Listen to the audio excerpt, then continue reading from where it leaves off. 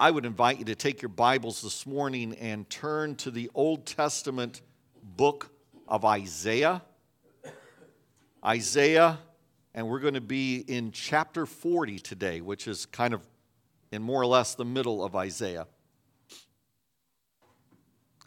The word hope, it's a really interesting word. Most of the time, that word is used to describe a wish or a dream. I hope my team wins today. I hope the teacher doesn't give any homework over the break. I hope we get bonuses this year. I hope the kids will come home for the holidays. But there's another way that hope is used, and let me just describe it this way. A few weeks ago, Charlene and I had the privilege to be with our grandchildren up in South Elgin. Their parents were out at a early work-related holiday party, so we had them all afternoon and all evening, and it was great, as it always is. I was driving our eldest granddaughter to her drum lessons, and she was telling me about the youth retreat that she had just been on and how great it was and what she had learned. And if you've ever been on one of those things, you come home and you're kind of up and you're bubbling, and she was there. And then she told me that at the retreat they mentioned that they go to a large church. They mentioned that the student ministries program had ordered merch, student ministries merch, that's kids speak for merchandise, that could be here available at Christmas. That if they ordered it, they had a kind of a window. And so I began to ask her, well, what are you interested in? And she told me, and of course the item she wanted was the most expensive on the list. And so, I said, okay, well, we'll give that some thought. And I discussed it with Charlene, and we placed an order and sent my daughter the receipt so she could pick it up when it came in. This last week, I got a text. Hey, Grandpa, just a reminder that tomorrow is the last day to purchase merch for student ministries. My response, trust your grandpa. Her response, LOL, okay. In that reply, I knew that she knew that something was coming her way. In that reply, she reflected a confident expectation. In that reply, she showed that she trusted that I would come through. And that is the way the Bible looks at hope. Hope in the Bible is not a wish. Hope in the Bible is a confident expectation that what is promised will happen. Now, on the other extreme in our lives, we have another word.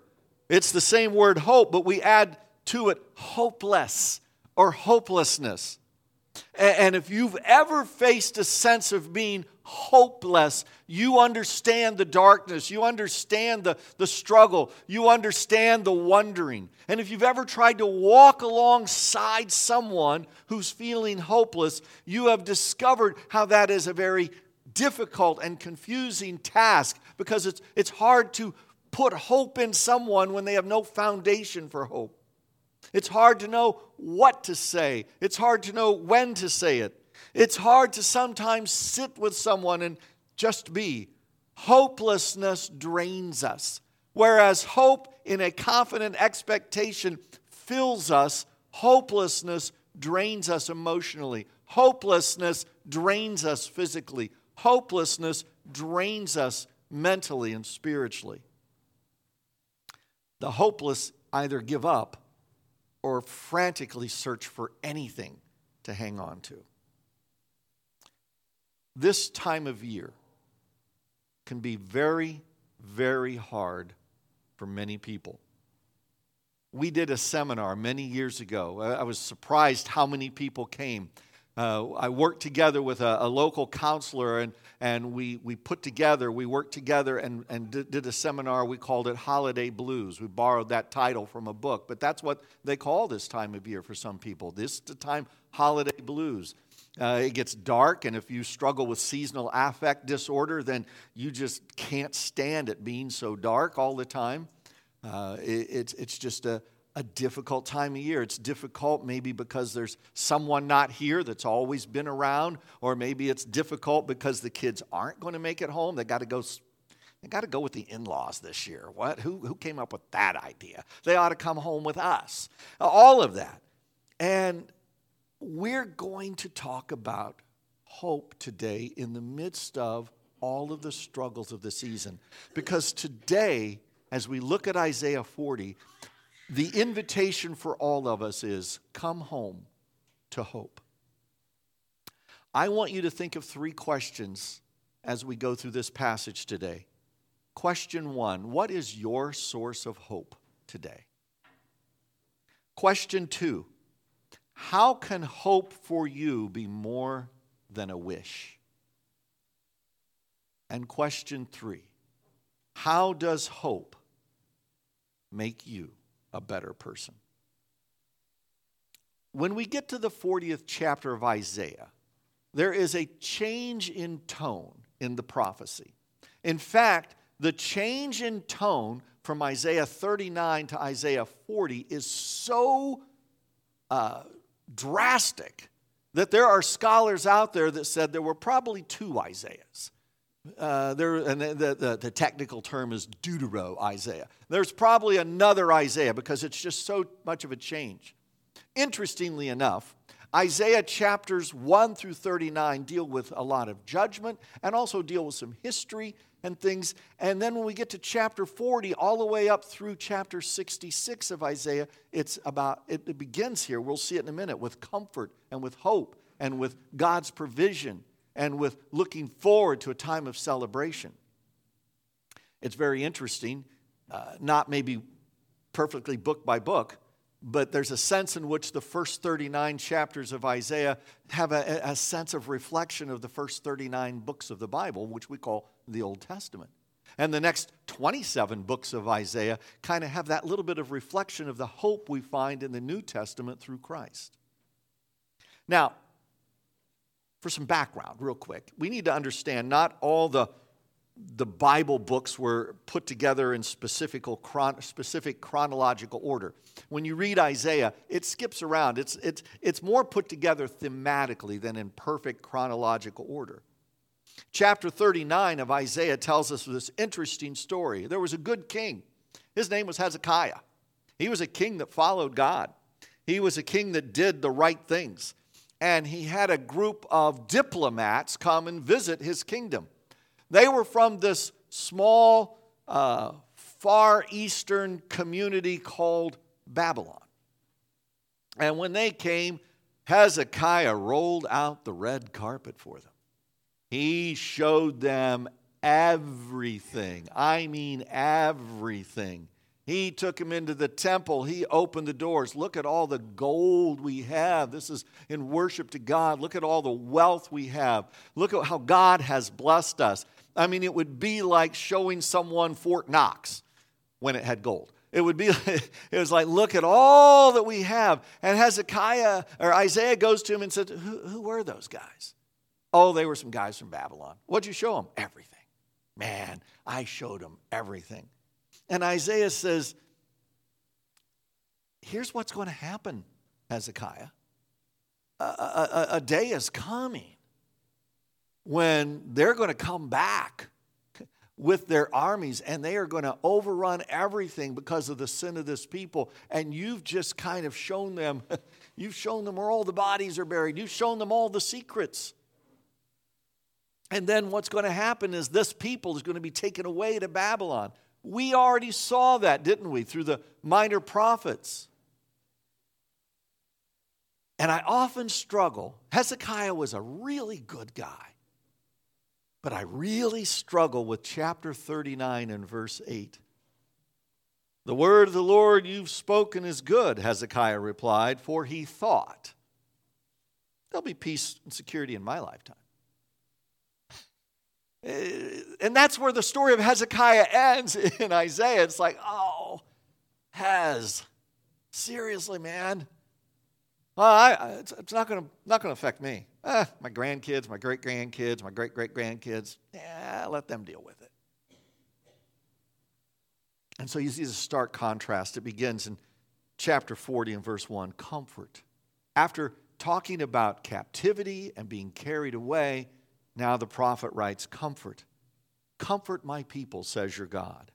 Speak tenderly to Jerusalem and proclaim to her that her hard service has been completed, that her sin has been paid for, that she has received from the Lord's hand double for all her sins. A voice of one calling in the wilderness, prepare the way for the Lord. Make straight in the desert a highway for our God. Every valley shall be raised up, every mountain and hill made low. The rough ground shall become level, the rugged places a plain, and the glory of the Lord will be revealed, and all people will see it together, for the mouth of the Lord has spoken. I'm going to, as it were, lay some foundation stones for you of comfort, and here's the first one. When God is our hope, there is great comfort. When God is our hope, when God is our source of hope, there's great comfort. God sends this message to his people that says, comfort. Why do they need comforting? Because they've already been told a time is coming where you're going to be taken to captivity. And a time is coming where you're going to pay for the sins of not following me. And he said, and yet know this, that after a period of time, I'm going to bring you back. Your sins will be paid for. I'm going to forgive you. And this is only God can do this. And he says, you can have hope. You can have a confident expectation because God will forgive. How will God forgive? Well, Isaiah lets God's people know that after their captivity, comfort is coming. You remember I've told you time and again, the Old Testament prophets are like they're standing looking at these different mountain peaks, and they don't see all that's in between. They just see the peaks. And Isaiah looks and he sees a voice of one calling in the wilderness. And we find that in the New Testament, John the Baptist would say, I am just a voice of one calling in the wilderness. One coming to say, the answer is on the way. The Messiah is coming. The salvation that you've looked for is coming. And the image we have here in verses 3, 4, and 5 is an image that nothing will get in the way of God's plan. Nothing can stop God from restoring and caring for his people. How do we know that? How do we know that what God promises will happen? Well, we learn something else about God in the next 3 verses. Verses 6 through 8. A voice says, cry out. And I said, what shall I cry? All people are like grass, and all their faithfulness is like the flowers of the field. The grass withers, the flowers fall, because the breath of the Lord blows on them. Surely the people are grass. The grass withers and the flowers fall, but the word of our God endures forever. We need to realize, if you haven't come to that realization yet, we need to realize we're all temporary. Charlene and I were talking the other day. We were, over Thanksgiving, we were in West Virginia, drove by my boyhood home, drove on up the hill. I pointed to the spot where I fell and broke my arm. Drove on down the hill. I pointed to my little school that I went to when I was in first grade that's now some kind of a factory, and I'm reminiscing and all, and she's kind of politely listening. I went to see my sister, my niece, and I said, hey, we drove by the house on Blue Jay Drive. Oh, Scott, I drive by. My mom always tells me about that house, so she's heard about it ad infinitum. And I was reminiscing about one of my best Christmases there, and I won't go into it now because I'm going to talk about it on Christmas Day. And I told Charlene, there were 2 amazing gifts that I got Christmas 1964. And I thought they were the best ever. One of them was my dog, Brownie. Best dog a boy could have, looking back at it some 60 years. I told Charlie, as great as those gifts were, they're gone. They are completely gone. The best gifts that you and I have ever received at Christmas, they're obsolete in just a few years. Everything is temporary. Isaiah says, even our faithfulness is temporary. We don't live forever on this earth. There's only one thing that unites us. There's only one thing that we know for sure. There's only one thing that we know will last. And Isaiah says it's the word of our God that endures forever. Our second foundation stone is this: hope based on God's word, spoken or written, is certain. Hope based on God's word is certain. I think it's no accident that when the Apostle John sat down to write his gospel, his account of Jesus, he began with, "In the beginning was the Word." And he there, we know, is pointing to the eternal Word, which is Jesus Christ, that outward expression of the whole Godhead. In the beginning was the Word. When hope is based on God's word, it's certain. Now, I know my granddaughter believes that I am going to come through. And I am going to come through unless the merch is late. But I also know that my word is something I can't always guarantee because I don't control the circumstances. We're planning to go to a middle school band concert and a high school band concert this week because our grandkids are there. But you know what? I'm planning to be there. It's on the calendar. We've put our schedule around it. But who knows what's going to happen between now and then? But God does. And that's why God's word is certain. He is sovereign. He knows, as we've said, He knows what will happen. He knows what won't happen. He knows all the possibilities, and He is able to bring it about. Oh, Isaiah's not done yet. He reminds us of the character of God. Look at verses 9 to 11. You who bring good news to Zion, go up on a high mountain. You who bring good news to Jerusalem, lift up your voice with a shout. Lift it up. Do not be afraid. Say to the towns of Judah, here is your God. See, the sovereign Lord comes with power. He rules with a mighty arm. See, His reward is with Him. His recompense accompanies Him. That's statements of power and might and strength. But note this. He tends His flock like a shepherd. He gathers the lambs in His arm and carries them close to His heart. He gently leads those that have young. A third foundation stone is simply this. We put our hope in a God who is at the same time, who is both powerful and gentle. This is one of those statements of prophecy that has yet to be fully fulfilled. The Lord has not yet returned with power and might to rule with a mighty arm.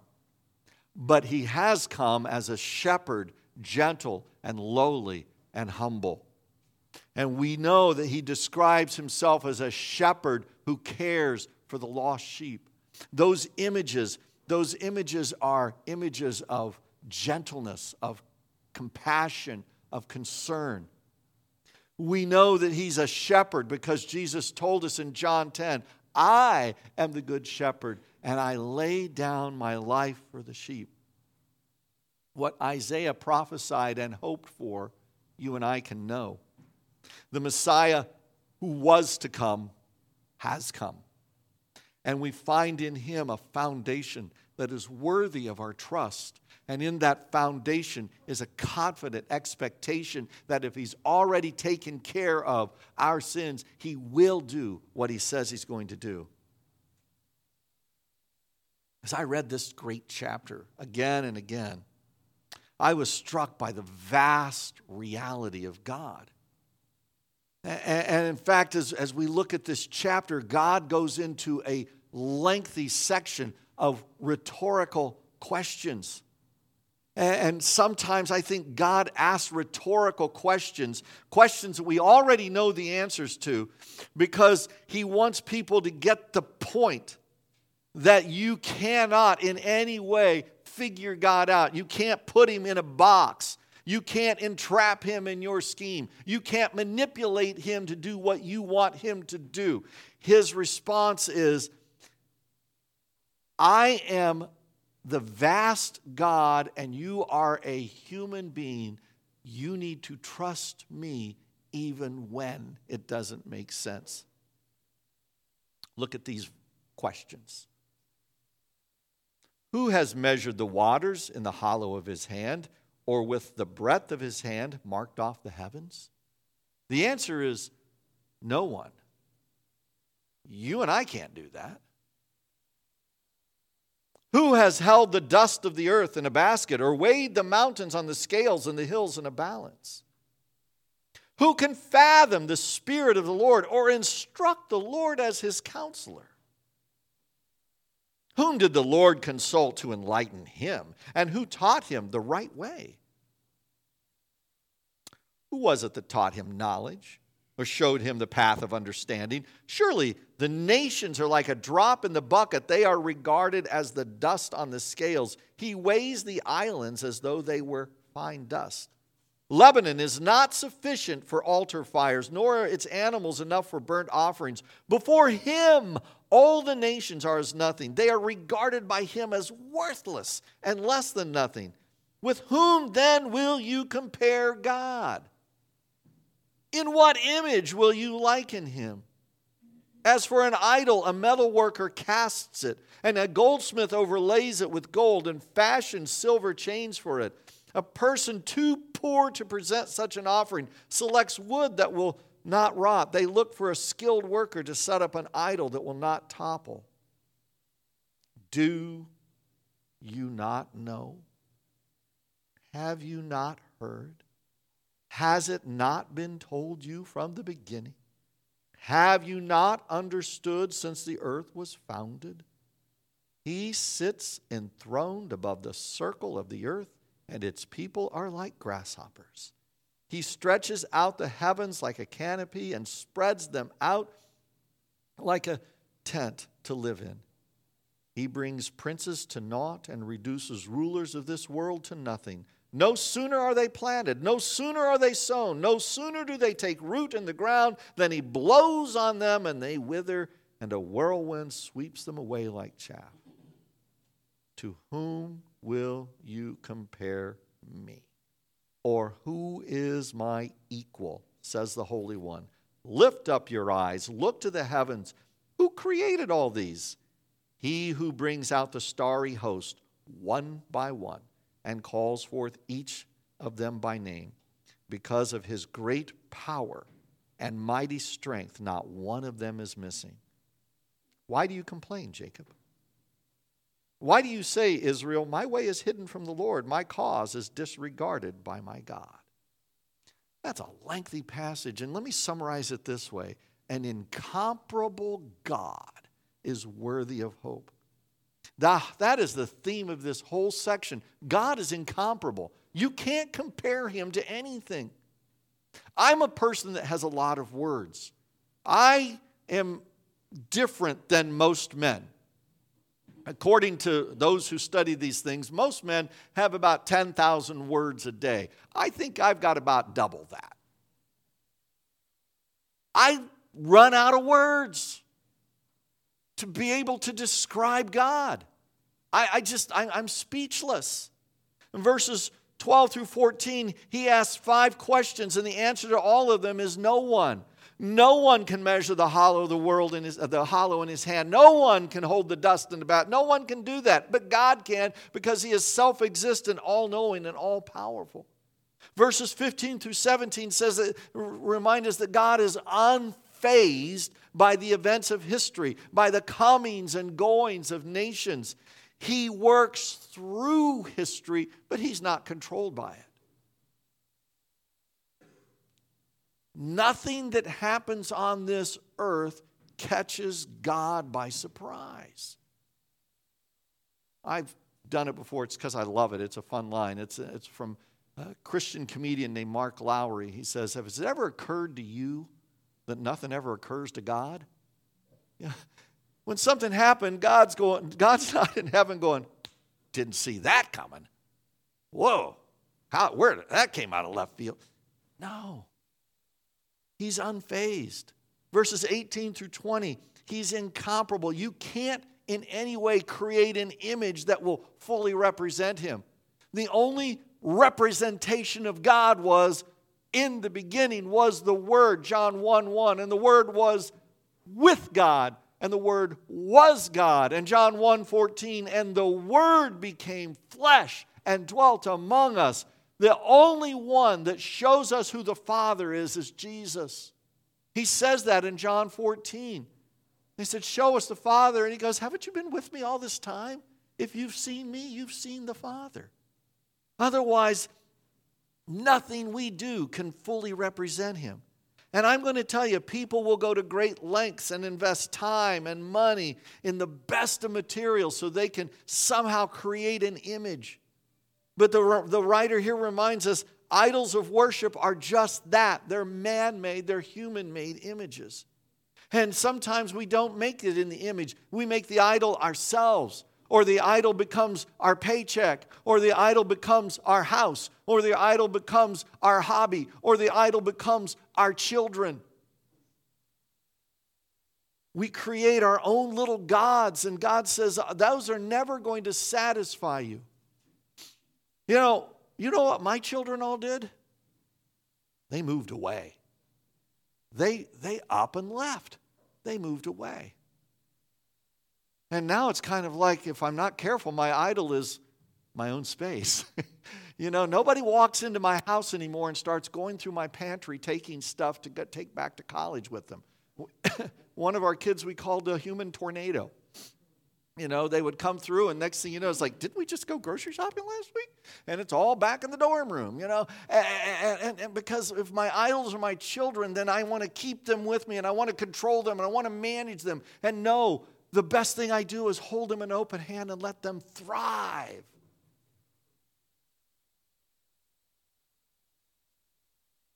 Verses 21 to 27.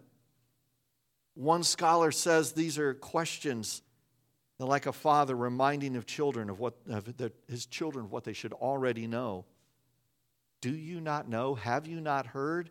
Hasn't been told you from the beginning? Have you not understood since the earth was founded that God sits above the circle of the earth? What a great word picture. Google Earth. Earthscape from moon, and you look and you see this planet Earth. You see the blue planet, they call it, right?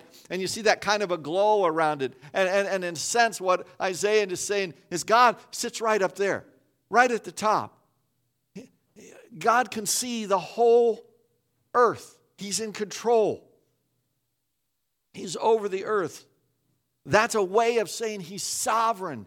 He manages. And in response to that, the writer says, why do you complain? Why do you think your way is hidden before the Lord? Have you ever felt that? I have. I've felt that. There are times when I'm thinking, God, hi, it's little old Scott Howington here. I pastored this church in Wheaton. Remember, I think you asked me to come here all those years ago. Well, I'm still here. God, how come nobody asked me to write a book? God, I have training in radio. Nobody wants me on their radio show. God, what are you doing? God, am I important? We've all felt that.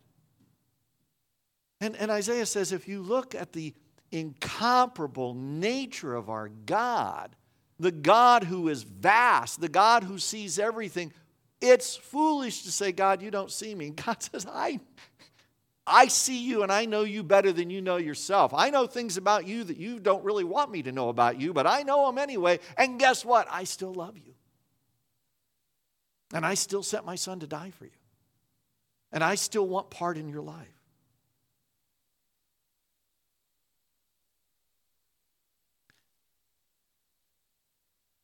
Finally, we get to the final foundation stone.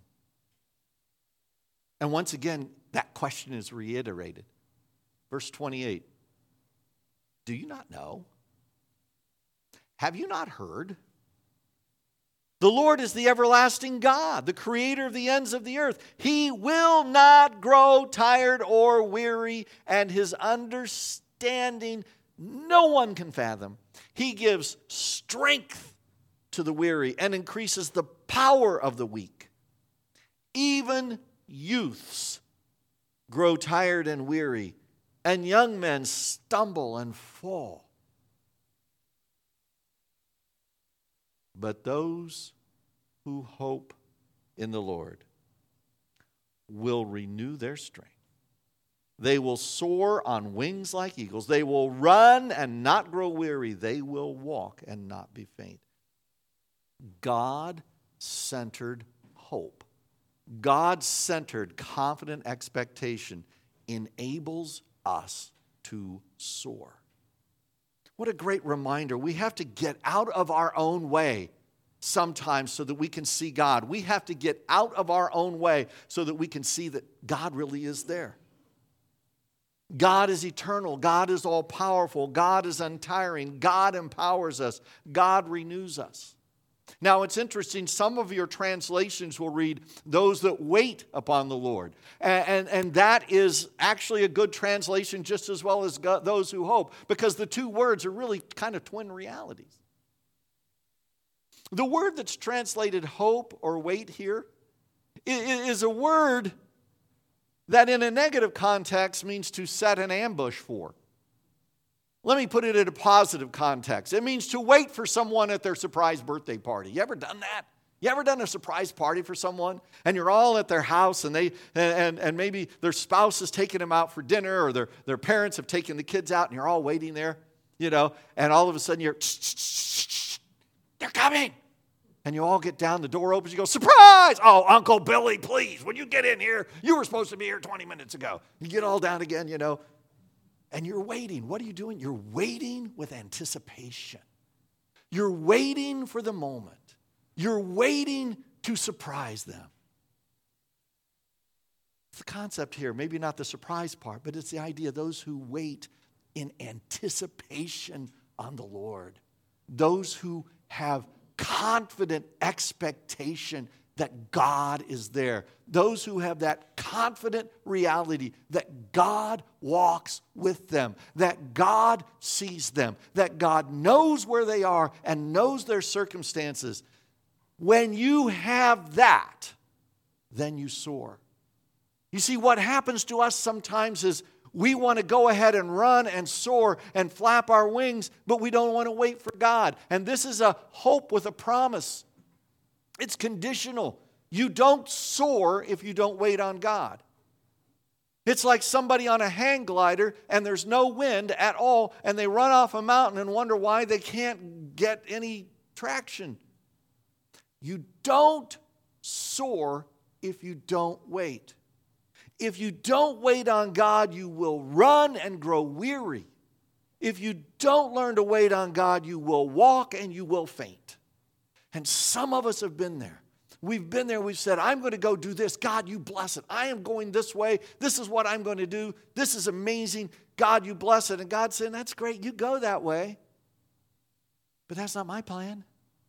If you just wait, I'll show you my plan. But if you want to keep running your own way, I'm going to give you the freedom to do that. God wants us to learn to wait as we learn to hope in Him and Him alone. He alone shores up the foundation of our lives. He alone empowers us to serve Him as we eagerly wait for Him. Everyone gets tired. Everyone needs to rest. Everyone needs to be recharged. And for the one who follows Jesus, the one who has put their trust in his work on the cross, who died to redeem us from our sins, for that one we find a unique strength. We find that we can soar above our circumstances. It doesn't mean they're not hard. You know, you watch an eagle or a red-tailed hawk, and you watch them soar. And what's interesting is they tend to turn into the wind. They tend to turn into, they're looking for thermals to continue to stay up. And you know, we have to be patient and wait on God. He will lift us above our circumstances, but we have to keep our eyes on Him. When we are trusting God, we can run against the wind of difficulties. It's not easy, but there's a strength He gives us. We can walk the journey of life without fainting, because the God who is greater than all we face says, when you put your hope in me, when you come home to hope, I'll be there and I will help you. That doesn't mean life will be easy. It won't. It doesn't mean that bad things are never going to happen to you. They will. It is to say that in the core of your being, in the depth of who you really are, God says, I am here to give you the strength to keep going if you trust in me. Last week we established the fact that our true home is in a relationship with Jesus. We celebrate His birth at this time. Coming home to hope, I believe, means coming home to that faith relationship in Jesus. Coming home to hope means growing in that confident expectation that no matter what I face, I believe with all my heart, Jesus is there, Jesus cares, Jesus understands. Many years ago, I was sitting in a class, and the individual that was teaching us, who was a counselor, gave this illustration to one of his clients. And he told the client, when you fully hope in Jesus, everything else you face is like a 3-foot drop. It was a few months later she went through a tragedy, a horrible tragedy. And in the midst of that tragedy that she was going through, where loved ones were lost, she reminded herself, it's just a 3-foot drop. I can get through this because God is with me. And that is the essence of hope. A confident expectation that no matter what I'm facing right now, I don't face it alone. God is with me. And that's what it means to come home to hope. Father, thank you for your word this morning. Thank you for the reminders in your word this morning that you truly are the God who sits above the circle of the earth. That you are the one that when we hope in you, when we wait on you, when we lean into you, you give us all we need to take the next step. Ask this morning, Lord, that no matter what we're facing, we would remember that you are there, that you walk with us, and that we would trust you. In Jesus' name.